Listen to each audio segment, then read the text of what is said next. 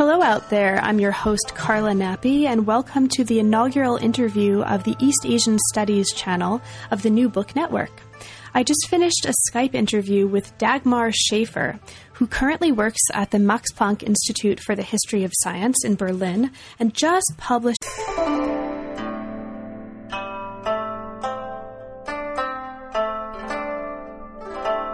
Hello out there, I'm your host Carla Nappi, and welcome to the inaugural interview of the East Asian Studies channel of the New Book Network. I just finished a Skype interview with Dagmar Schaefer, who currently works at the Max Planck Institute for the History of Science in Berlin, and just published a book fresh off the presses of the University of Chicago Press called The Crafting of the 10,000 Things, Knowledge and Technology in 17th Century China. Now, as you'll see over the course of this interview, this is a book that is, I think, very important both for historians of China and also for people interested in the history of technology and of science more broadly. It's set up as a kind of puppet theater, focusing on its main character, a seemingly unimportant guy named Song Yingxing, in his sort of late career blossoming after, as you'll see, he has a fateful picnic in which he gets very angry, and then sort of his career explodes along with his anger after that. He's very famous among historians of science, certainly of those of us who work on China, for writing a book called the Tiangong Kai Wu, which is translated by Schaefer here as the Works of Heaven, in which he ranges just as broadly as Schaefer does in her really elegantly written and beautiful treatment of the man and his work and his context, over topics such as salt, gunpowder, cooking oil, bricklaying, and the morality of things. So join us for this interview in which Dr. Schaefer will introduce this really wonderful man, his wonderful work, and the theater of his life. So today we are here with Dagmar Schaefer. Dagmar is the leader of an independent research group at the Max Planck Institute for the History of Science in Berlin. And Dagmar just published, is hot off the presses with Chicago University Press, a book called The Crafting of the 10,000 Things, Knowledge and Technology in 17th Century China. Hi, Dagmar. Thanks so much for being with us today. Hi, Carla. Thanks for the opportunity to talk about my book. Oh, it's my pleasure. And it's such a fantastic book. I recently had the chance to read through it. And I'm really excited about showing the audience and sort of introducing them to the worlds that you've created with this book. It's a story, and we'll get into this as we go through our time, but it's the story of seemingly a very innocuous guy, right? A character that I think those of us who work on China have heard a lot about, but people who work on the history of science and technology might not know anything about. But what I love about this book is that you use this character to really open up not just the world of Ming China for your audience and a completely new world in the history of science and technology, but it's also beautifully written, and it really unfolds very much like a piece of theater. So I'm really delighted that you are sharing your thoughts on this book with us today. So thank you. Yeah, thank you very much for these nice words about my book. Oh, my pleasure. So let's get to that. I wonder if you might begin our interview by just saying a little bit about yourself and how you encountered this topic in the first place. Yeah, well, I think as probably usual with these projects, it just hit on me and I did not search for it. Although I must say that in a way, it was prepared by my professor, who was very much into the history of science and technology. And he also introduced me to the issue of technology in China. I started out with working on silk technology. And certainly Song Yingxing's book is a really very important and relevant source for this kind of topic. Mm-hmm. And then after a while, I thought it might be interesting to look more into the reasons why a person in the 17th century wrote about technology. And I must say, I never really imagined that this topic could really keep me for so long. So I started with it as a kind of small issue or side issue, and then somehow I really got into that book, and it became more and more fascinating. And somehow I thought it's very easy to translate at the beginning, and in the end I realized it's such a rich and complicated source and so interesting for the history of science and technology. It needs a little bit more work. Mm-hmm. Well, why don't we, for readers who haven't yet had the benefit to read the book and to be introduced to this fascinating character, Song Ying-hsing, could you start off by telling us a little bit about who this guy is, where he's living, and to kind of set the stage for readers? So who is Song Ying-hsing, and how is he so fascinating? Yeah.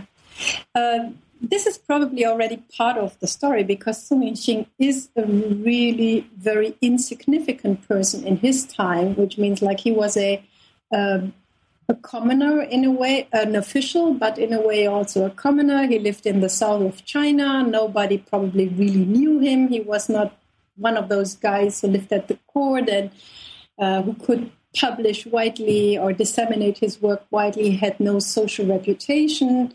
And then at one point in his life, I think when he was around his 50s, he decided to sit down and write quite some books. And one of them was the Tiangong Kaiwu.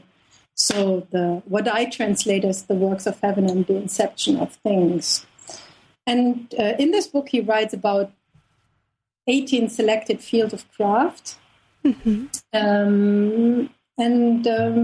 That is very unusual for Ming times. Not that people write about crafts or that they are interested about technology, but rather this specific outline of this book is very much out of the ordinary for the late Ming era.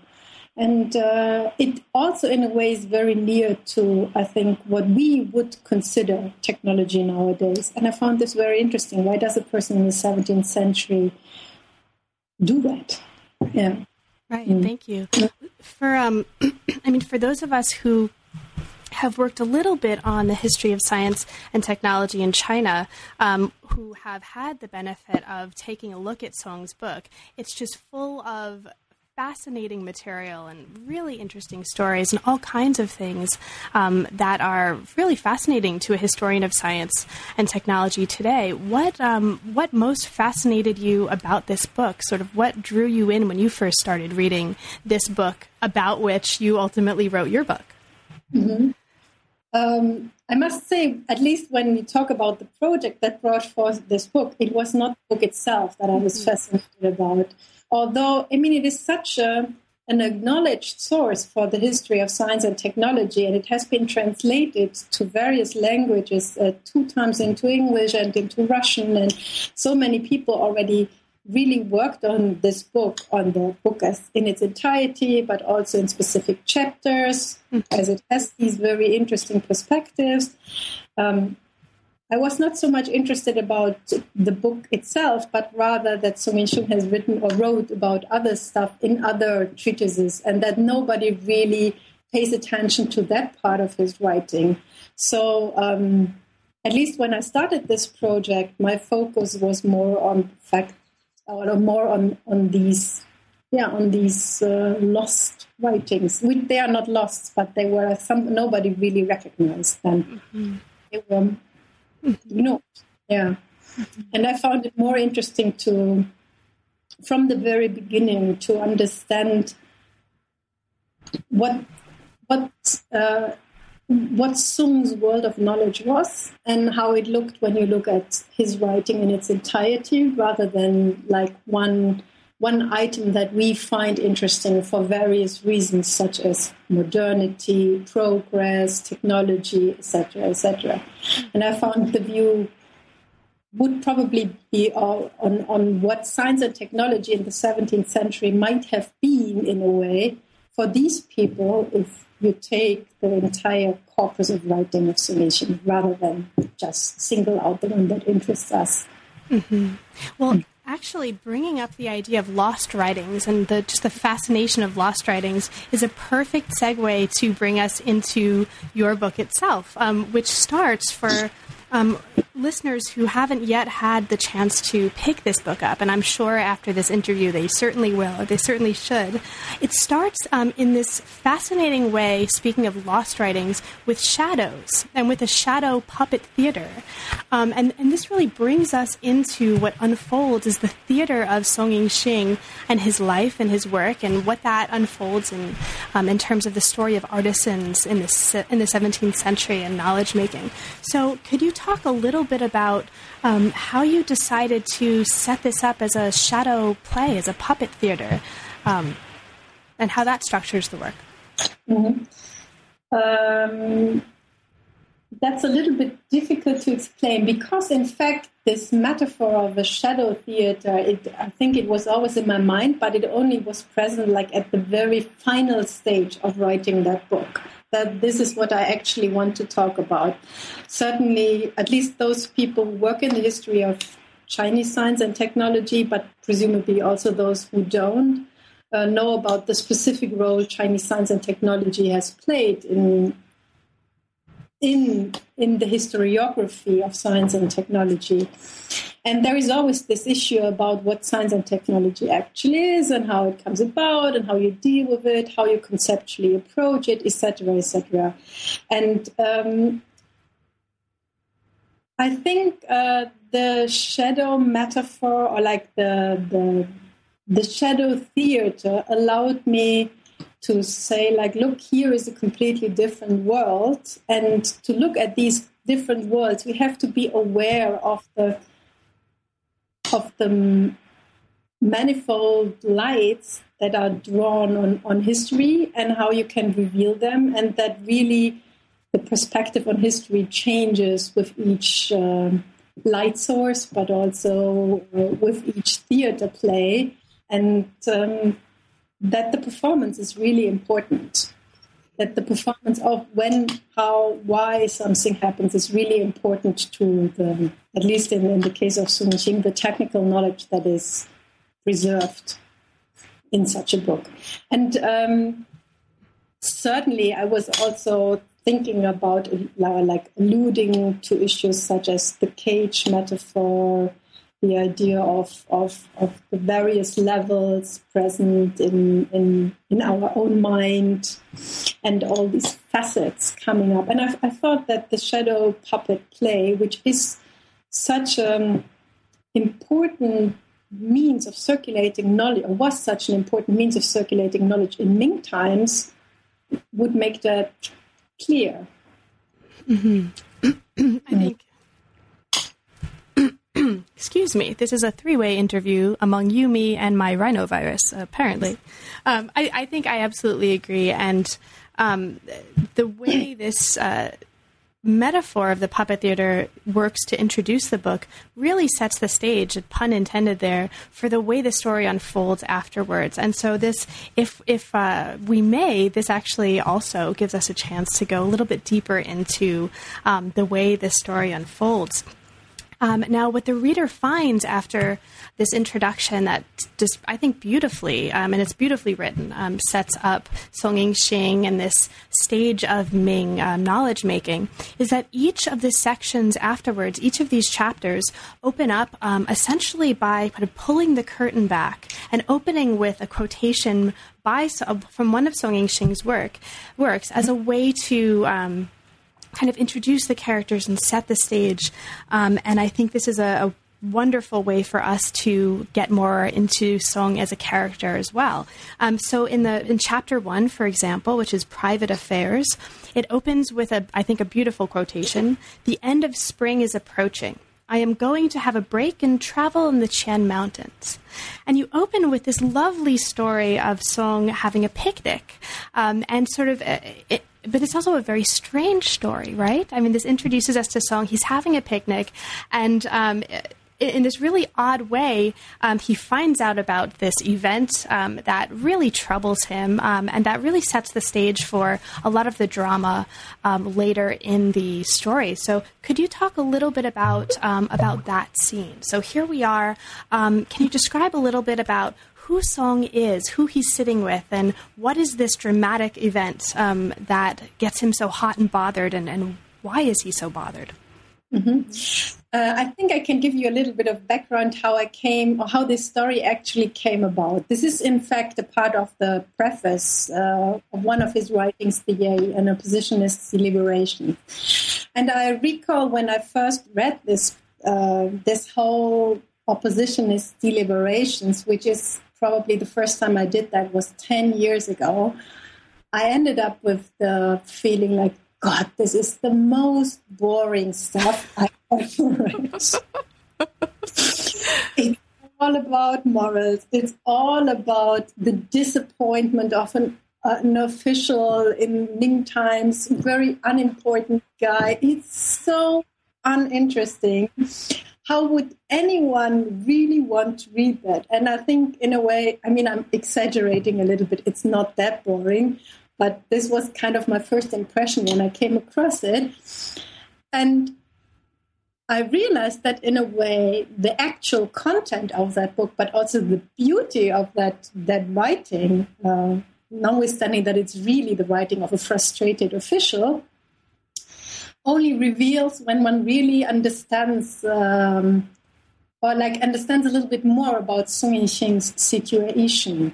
So, in fact, in this preface, he's giving us I think for his colleagues, and as far as I can reconstruct that, a quite common situation, because there were so many Ming officials in the 17th century who were really sitting in whatever unimportant locality and frustrated about their position, about their career, about their private life. And Sung Ying-xing must have been one of these thousands, I don't know.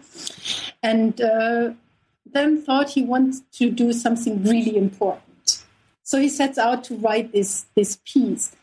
So I think that's why it was the perfect scene to open that book, because it opened my eyes to that there is a real drama behind that. And it is for him a really traumatic situation at the age of the 50s. So I think that's why it works so good as the first entering chapter, because when you really look at it from his perspective, really a little bit emotionally getting into his situation, then it was a traumatic situation, a tragedy that required this immediate reaction, and that also explains that, like, dealing with technology at this point was for him so urgent. Mm-hmm. And that is, yeah. So for readers, sorry to interrupt very briefly, for readers who haven't had the chance yet to read this chapter, can you very briefly describe what this event was, sort of who this guy Chen Qixin was, and why this bothered Sung Ying-xing so much? So just to sort of lay out the stage there. Yeah. Very briefly, Chen Qixin was a military guy, and he managed to get into the court or into a high court position by drawing attention to himself in front of the palace gates when the emperor passed by. So that's something that many people at that time tried, and many also succeeded. But with Chen Qixin, I think the crucial point for most, not only Sung Ying-xing, but also much more prominent colleagues of his time, was that he, as a military, refused to take the civil service examinations. So most of his colleagues, including Sung Ying-xing, considered that a real threat or challenge to their own career chances and their ambitions. So I think about 2/3 of the officials of that time, in one way or the other, at one point or the other, commented on the situation. But for Sung Ying-xing, I think it was a crucial moment in time, because in his 50s, he felt like he had really lost his entire career, whereas a guy such as Chen Qixin really could make it into major court positions. And what is I think the second important point in that is that Chen Qixin has brought forth a critique that Sung Ying-xing considered rightly his critique, the correct way of criticizing the situation. But because he had done it in a dishonest way, Sung Ying-shing could not do it anymore. So he really felt like, okay, now that's the end of my career, the end of my story. And now I really do what I always wanted to do. I've lost all my chances to go into to manage a career. So now I just can do whatever I always wanted to do. And the interesting thing is that when you shift the emphasis a little bit from Tenggong Khairul and look into all the other writings he did, that then he starts to write an entire panoply of things, about different issues. And then I think it looks quite different.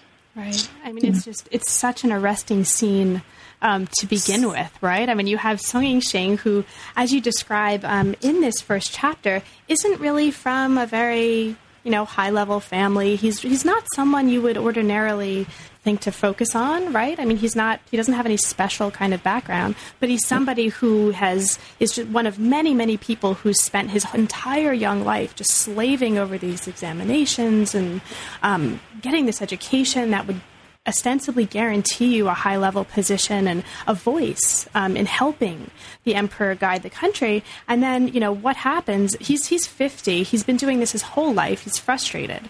And then this guy, Chen Qixin, he hears, has, just barged into the palace, flouted all convention, just basically yelled what he wanted at the emperor, has no background. He's this military guy, why should anybody care? And he winds up at the end of the day succeeding, right? So you can sort of almost feel the frustration that Sung Ying-shing, he's, in his 50s, right? He's sitting down why does this guy, who incidentally is making a pretty good point, he doesn't do, have I wasted my life? Basically. I mean, you could sort of sympathize with what he's going through in this, but I think really excellent way of introducing us to this scene. So after, we're introduced to this scene and through this really wonderful picnic, you really bring us into more of the social world and the intellectual world that Sung is working in when he finally does get to this point where he decides, okay, now I need to start working on material that I'm going to use to make a difference. Okay, this stimulates him to want to do his own writing. And you begin the next chapter, again, with just a wonderful quote from this book that he's written, An Oppositionist's Deliberations, which I think is also great. At the height of order, thoughts and ideas are in disorder. When disorder is at its height, thoughts and ideas are in order. Indeed, this cycle has been the leitmotif for many generations. So can you talk a little bit about the sort of Sung's ideas of order and disorder and his social group and what brings us into these next chapters and his wider social world and his ideas about nature? And so can you talk a little bit about his context in that way? Yeah, that's a really, I mean, the second chapter, I think for me had two major points. For one, I wanted to show that when Sung Ying-shing really set out for writing about what he considered would order the world or diminish the chaos of his time, which is an incentive at that point in time many officials in a way had, but they really followed it in very different, they tried to do it in very different ways. I think that he started some really unusual thinking. And this unusual thinking was not necessarily the fact that he was talking about technology, but it was the way in which he conceived of order and where he thought he could find it.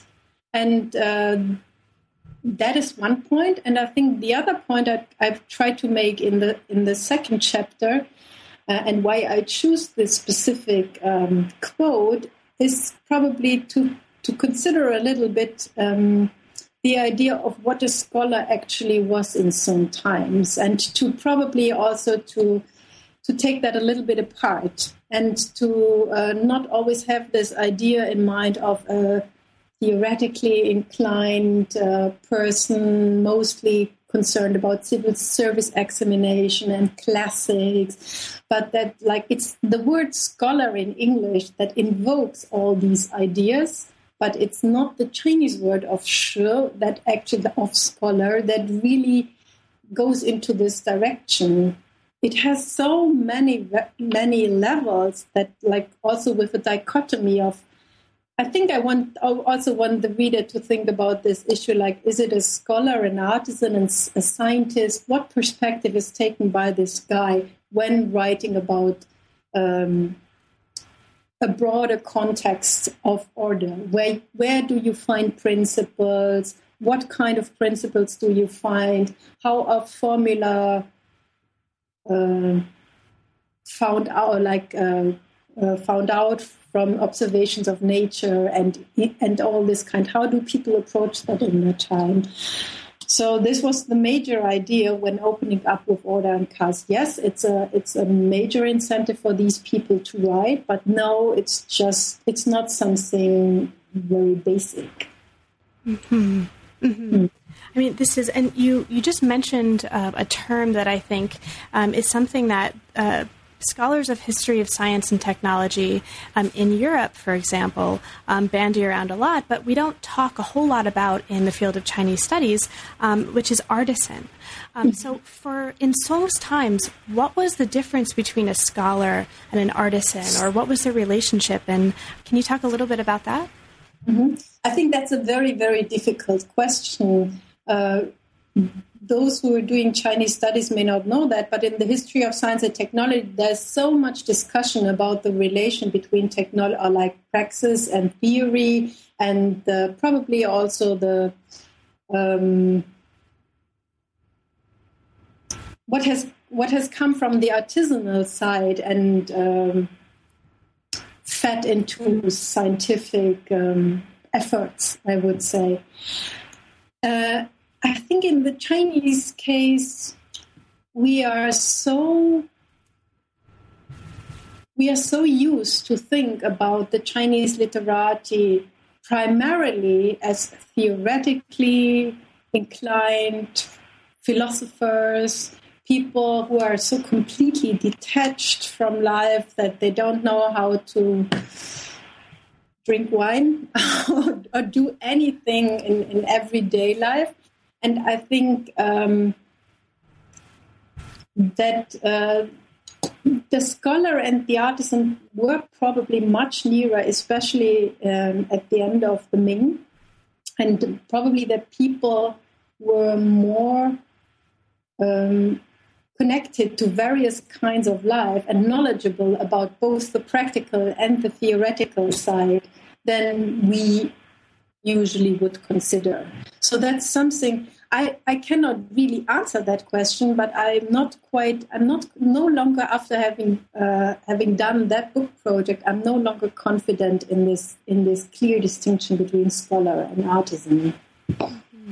Yeah, and in fact, I think a point that comes out really beautifully in these next couple of chapters is that for Song Yingxing, this traditional divide between scholarly knowledge and artisanal knowledge really isn't that firm of a divide at all. And I think what these chapters do a really good job of is using some really fascinating examples. So you talk about salt and porcelain and silk and gunpowder and cooking oil. I mean, these chapters just range so wonderfully broadly and just sparkle with fascinating examples down to bricklayers, or the makers of the bricks that formed some of the city walls. And you use this to, I think, show really interestingly that there was a relationship between scholarly and practical knowledge for Song and his cohort. So can you talk a little bit about that relationship between scholarly knowledge and practical knowledge and the role of training within that? Because I think this is really something that for readers who are very well versed in Chinese history, or even for those who don't know anything, this is something that I think could really help us rethink this distinction between theory and practice. And so relationship between scholarly and practical knowledge and the role of training within that for Song. Yeah, I think what I wanted to show with certainly the range of examples that I draw on are all in some way or the other taken from Song Yingxing's book, his own book, the Tiangong Kaiyu, or from his other mostly from 2 other writings. So what I do is not a real translation, but what I really wanted to do is like to draw together when he says something in this book and something in the other book, how it is related to each other, because there is a relation between like what I would consider his more theoretical approach to practical things and the more descriptive approach to practical things. So the reader will not necessarily find something like complete translations of passages, but rather an intermingling of various writings, of his various writings. The relation between, I think I'm quite, or do not only think, I think I'm quite sure that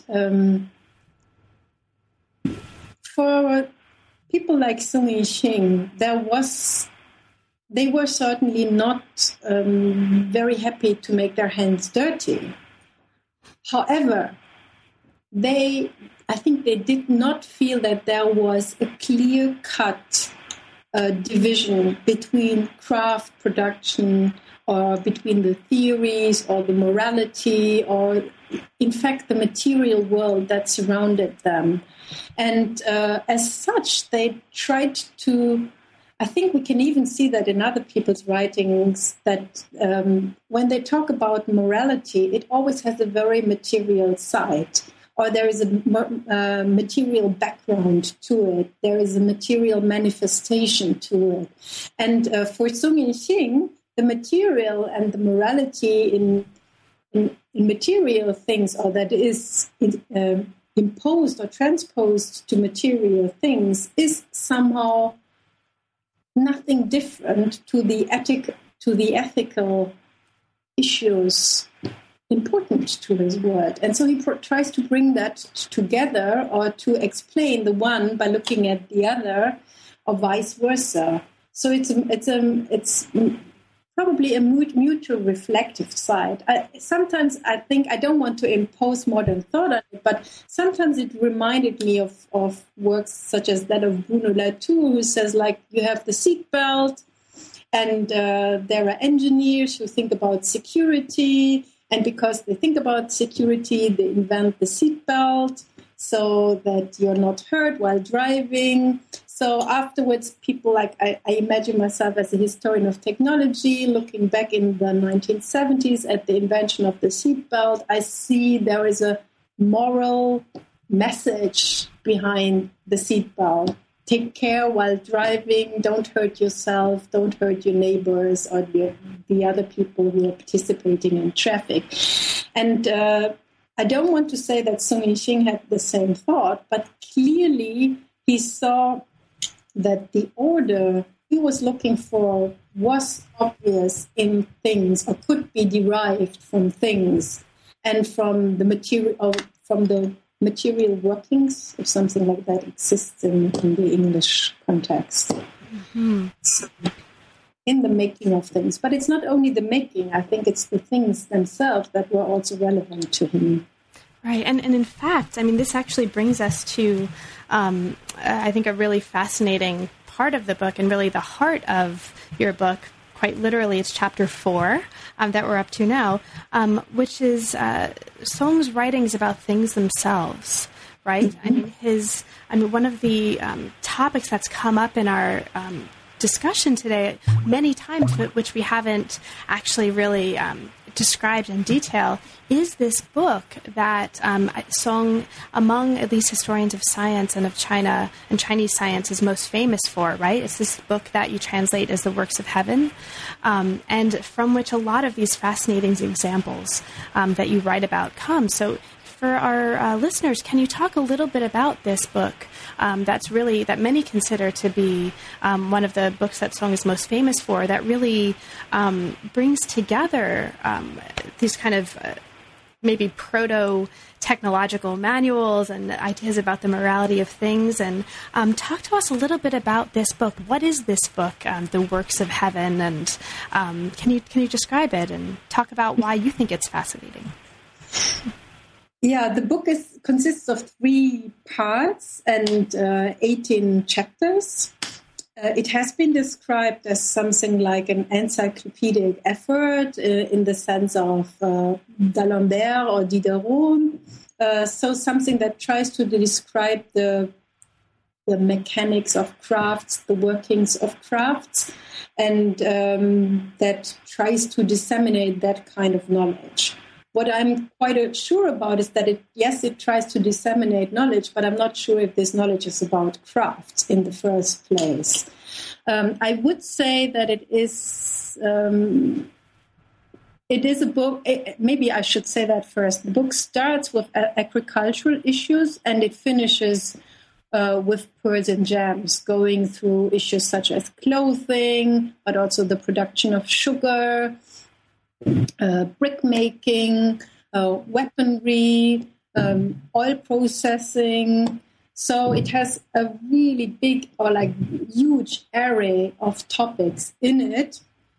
And all of these topics, Sung Ying approaches very, very systematically. So he always starts with an introductory passage, introducing the topic and its relevance to people, as he also places it into an historiographic context. Why is this issue important? What are its origins?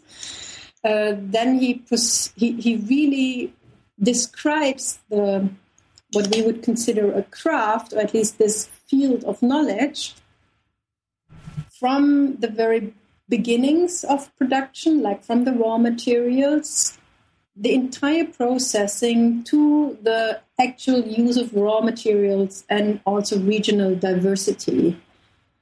So, and this he does with every subject and really very systematically. There is not even one of the crafts that falls out of this framework. You can always find all of these issues in all chapters. So that maybe also explains why this book is such a relevant source for the history of technology or the history of science, because for many of these fields, we do not even have other sources, or at least not in that detail. This makes it so relevant also. And this explains also why other people already did work on this topic beforehand. Right. And one of the really fascinating things about this book that comes out in your discussion is that it was illustrated. Mm-hmm. Yeah. So, and I found that to be a really fascinating part of your discussion of the kind of work this is doing. So can you talk a little bit about the role of images in Sung's work and sort of how we can understand them and the kind of work that they were doing and what they can help us understand about the history of technology? Thank you. As regards the images, I was drawing very much on Francesca Bray's works on images. She and Professor Metayer and Dorothea Lichtmann, they published a book on graphics and diagrams in Chinese history. So I really profited a lot from their work when I was looking at the two again and again, trying to understand what is actually in the images, why are they actually in, and into which context do they belong. I think that it's very clear that the illustrations were made specifically for this book. Who made them, or how the production process actually was, I cannot say. So it's not very clear whether now Sung Ying or some woodcarver or probably also a painter did this and was paid for it. That is very difficult to follow up. But certainly the illustrations, when looked at in the context of other illustrations of this era, draw on a common grammar. So I think that contemporaries would have had no problem to decipher what was actually in the illustrations, although the content displayed may have been a very unusual one for them, because as Hegel and others have shown, most of the, Robert Hegel, I think is his name, have shown is that most of the illustrated works were probably novels or not necessarily that kind of technical topics Sung Ying chose. Mm-hmm. So I think that with most of the illustrations, when you look at them in close connection to the text, that it's not a question of either juxtaposing or being complementary or not, but they are really part of the book and of the discussion going on. Sometimes to illustrate something and visualize something, but most often it's because they make an argument. They make an argument that enforces a specific point, for example, within the text, or that is additional to what is said in the text. So they are not just, at least from my perspective, they are not just an illustration of the content or something that would make this book more or less, at least not for Sung Ying-ching, a coffee table book you can look at because it's nice to look at, yeah. So that's fascinating. I mean, you're basically the images are part of the argument. Yes. Part of what that's a really interesting way to think about images in a history of technology and science, or really just history of knowledge text in general. And is there a particular example of an image that you think does this particularly well in his text, or an example that you can introduce for readers who haven't had a chance to browse through the images?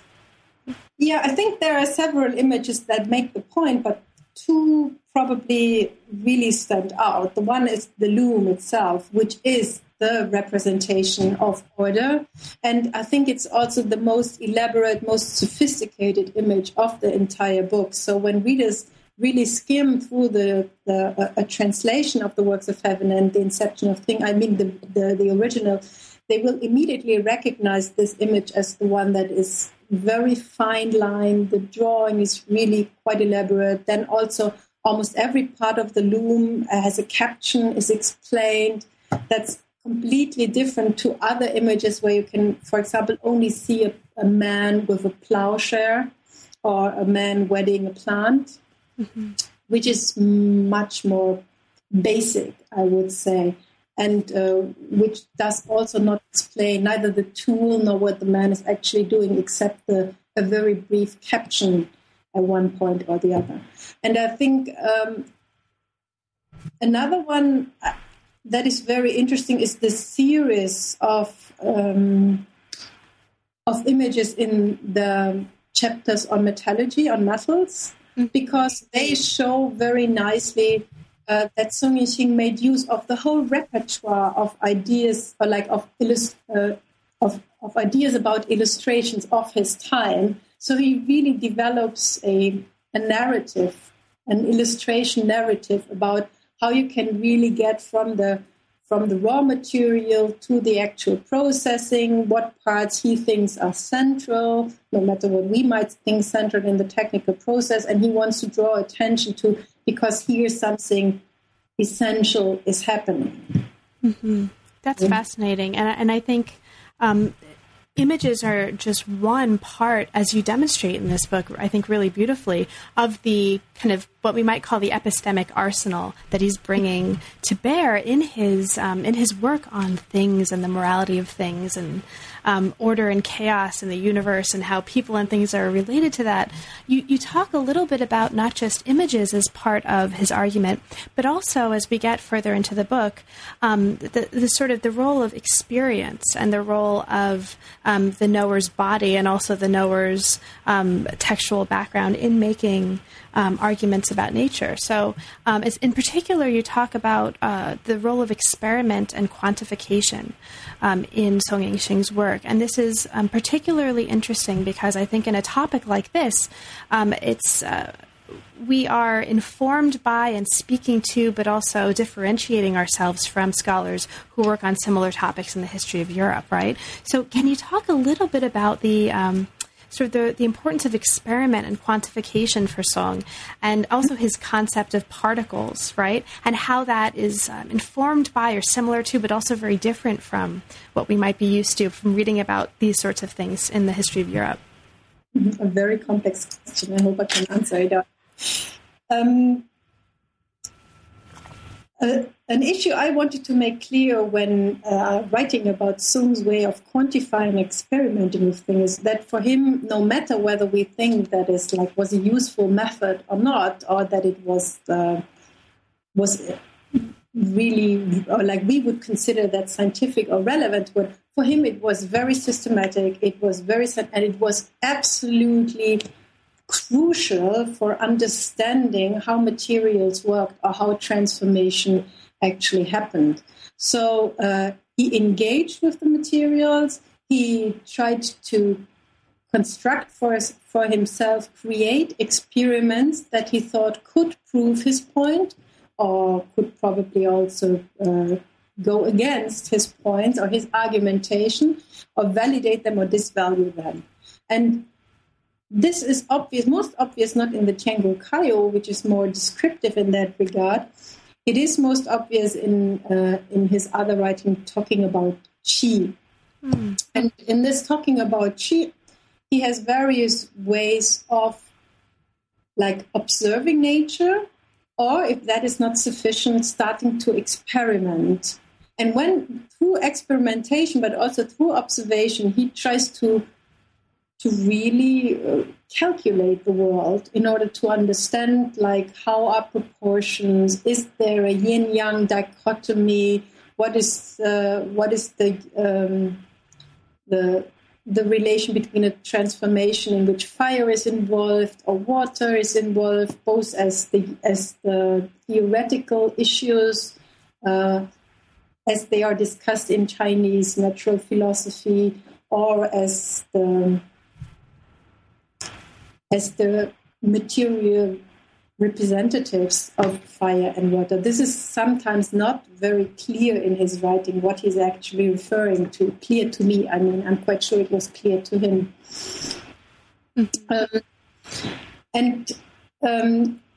Within these experimentations, Su Minxing finds out that there are material transformations that cannot be fully explained by the basic theory of yin-yang and of wuxing, like the yin-yang theory and the five agents theory.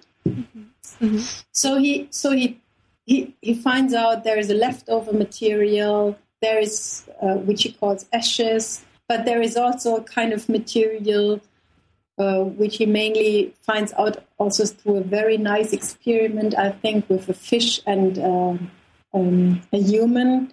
I like that. Can you tell us a little bit about that experiment? When I was reading it the first time, I thought, like, gosh, I hope he never really did that, because what he's describing is that he says like something like, imagine an official in an examination cabinet, which was a very, very small room in at least as far as we know from Qing dynasty, where the candidates were kept to take the exams for the civil service examination. So he invokes this image of the civil service examination and said, like, put one man into that room, then close it up so that nothing can enter and nothing can depart from there. And you will find out, I think after 2 or 3 days, this man has died. And now do the same with a fish in a water basin with only a little bit of air left in that basin. Also close it completely up, and you will find also the fish has died. From both experiments, he then concludes, we learn there must be something both in the earth and in the water that is necessary to survive, and that cannot go through either brick or a wooden basin. So there must exist something like what he calls Chen particles. Mm-hmm. So, which I find is a really nice experience. I'm not sure if he actually did it, but it's cute, and it's in fact very, very serious for him to explain. There is a I wouldn't even say a substance, but there is a condition of whatever he thinks constitutes the everything, qi, yin yang, the five agents. A special condition that must be there, otherwise man and fish cannot live. And so the image is a very nice one. The way he really puts up this entire example, the way he illustrates it for his colleagues, I think is really extraordinarily creative. That's great. That's a fascinating example. And it's just, I think it's the kind of example that really, for me at least, as a reader, makes me want to go back and read more Song Ying-ching. I mean, I think this book does a wonderful job of introducing us to this scholar and his work that after you hear about these examples, like the man and the fish being set up, you think, where has this man and this fish been all my life? I need to go read some more Song Ying-ching. And the book actually goes on, your book, to also give some great examples of acoustics and the importance of the human voice and Song's ideas on that. And I think really, without going into too much detail, We've been through many acts of this theater that your book really beautifully unfolds for us, from this man sitting and getting angry at a picnic to all of the reverberations and consequences of this afterwards, and really down to the reception of his work later on, and even how we think of this today. If we could sort of close our discussion of this book a little bit by looking at one of the discussions that you bring up at the very end of the book, which I think is very relevant to readers from all different fields who are going to pick this book up, which is how did the experience of writing this book for you, and how does your engagement with the world of crafts and craftsmen and artisans and scholarship and training in this period really change the way you and the way we might think about the landscape of the history of science and technology in general? How does this change things for you? Wow, I don't know if I can answer that question. For me, it changes things because I think that we have really to change our perspective on how we look not only at things and affairs, but also how we search and what kind of explanations we search for. And I think for me, this has come through mostly by just throwing away or what I call the baggage or the luggage that history or historiography of science in a way has brought about in Chinese history, and unfolding these levels from the very point I think Song Ying-ching wrote his works, and everything that came afterwards. This is, I think, for me, really a completely different story, because there was this Song Ying-ching who wrote a book, who wanted to have an impact in his time, and who was or was not received very well by his colleagues. But then there really starts a really new history, and a history of how the book was read, what it was actually considered to be for. And this, I think, very early on, and this is a really nice example in Chinese history for that, started to completely detach from the actual purpose that the author assigned to this book. And so this also happened at quite a late process of producing that book, because in the beginning, I always tried to write that in the beginning, and I felt like, no, it really distorts the image, or like at least what I really want the reader to get from this book. Rather, I put it at the end and said, look, and now if you look at what happened afterwards, after you've considered Song Ying-ching in his own shadow theater with probably a different light drawn on it, then probably the entire history afterwards looks also completely different. And you can see that there is a history that not easily fits not only into the narratives, but that also develops its own narrative about how technology was approached, when it was approached, why it was approached, or how science also was approached, how both relate to each other, that it looks completely different. And that's, I think, what I wanted to get at least in this last chapter. Now, maybe, I hope, the perspective then changes. And you find different reasons for why this book eventually was preserved, why people in the Qing dynasty really were attracted to this book and thought about this useful content, if you want to use that word of Zhou. It was useful to them, so they used it. But again, there is a quite distinct explanation for the usefulness in that book, because it was detached from what Song Ying-ching actually wanted to have. And this I found really does not belong into the initial story about why Xing wrote that book and his other writings. Right. So it might be a bit counterintuitive to place that at the end, but I thought it might work for the reader much better.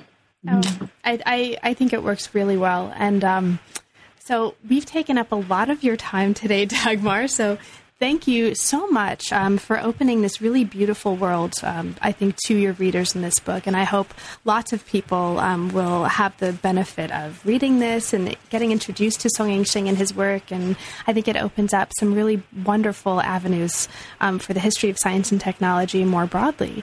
So what I'll do is before we sign off, I'll ask you, after having introduced us to this fascinating work that you've just written, is there anything that you're reading these days? This is my traditional sign-off question for these interviews. Anything you're reading these days in any field that's particularly exciting to you that you would recommend to listeners of this broadcast? Yeah, I have something, but it is of a really different, probably not a completely different topic. Oh, that's fine. Yeah, I moved on to another topic now, looking more into this, like the world beyond books, the storage devices that people used and thought useful to disseminate practical knowledge. And one of my colleagues recommended to me a catalog by, I think, a couple of Zurich or mostly Swiss authors, but also some Americans, on Wenzel Jamnitzer, who is a goldsmith of the 16th century in Europe. And he writes about, there are really some very, very nice articles on that, on how people of that time started to use sketches and change the whole working process, but also how they did inventory drawings and what they tried to depict on these drawings that were usually disposed after user. And I found this really fascinating. It's an exhibition catalog, but it's wonderfully written. Yeah. Great. Well, I'll definitely go check that out this weekend. So thank you so much, Dagmar, and best of luck on your next project. And thanks for being with us today. Yeah, thank you very much. Thank you. Thank you so much for listening. This is your host, Carla Nappi, for the New Book Network and the New Books in East Asian Studies channel. See you next time.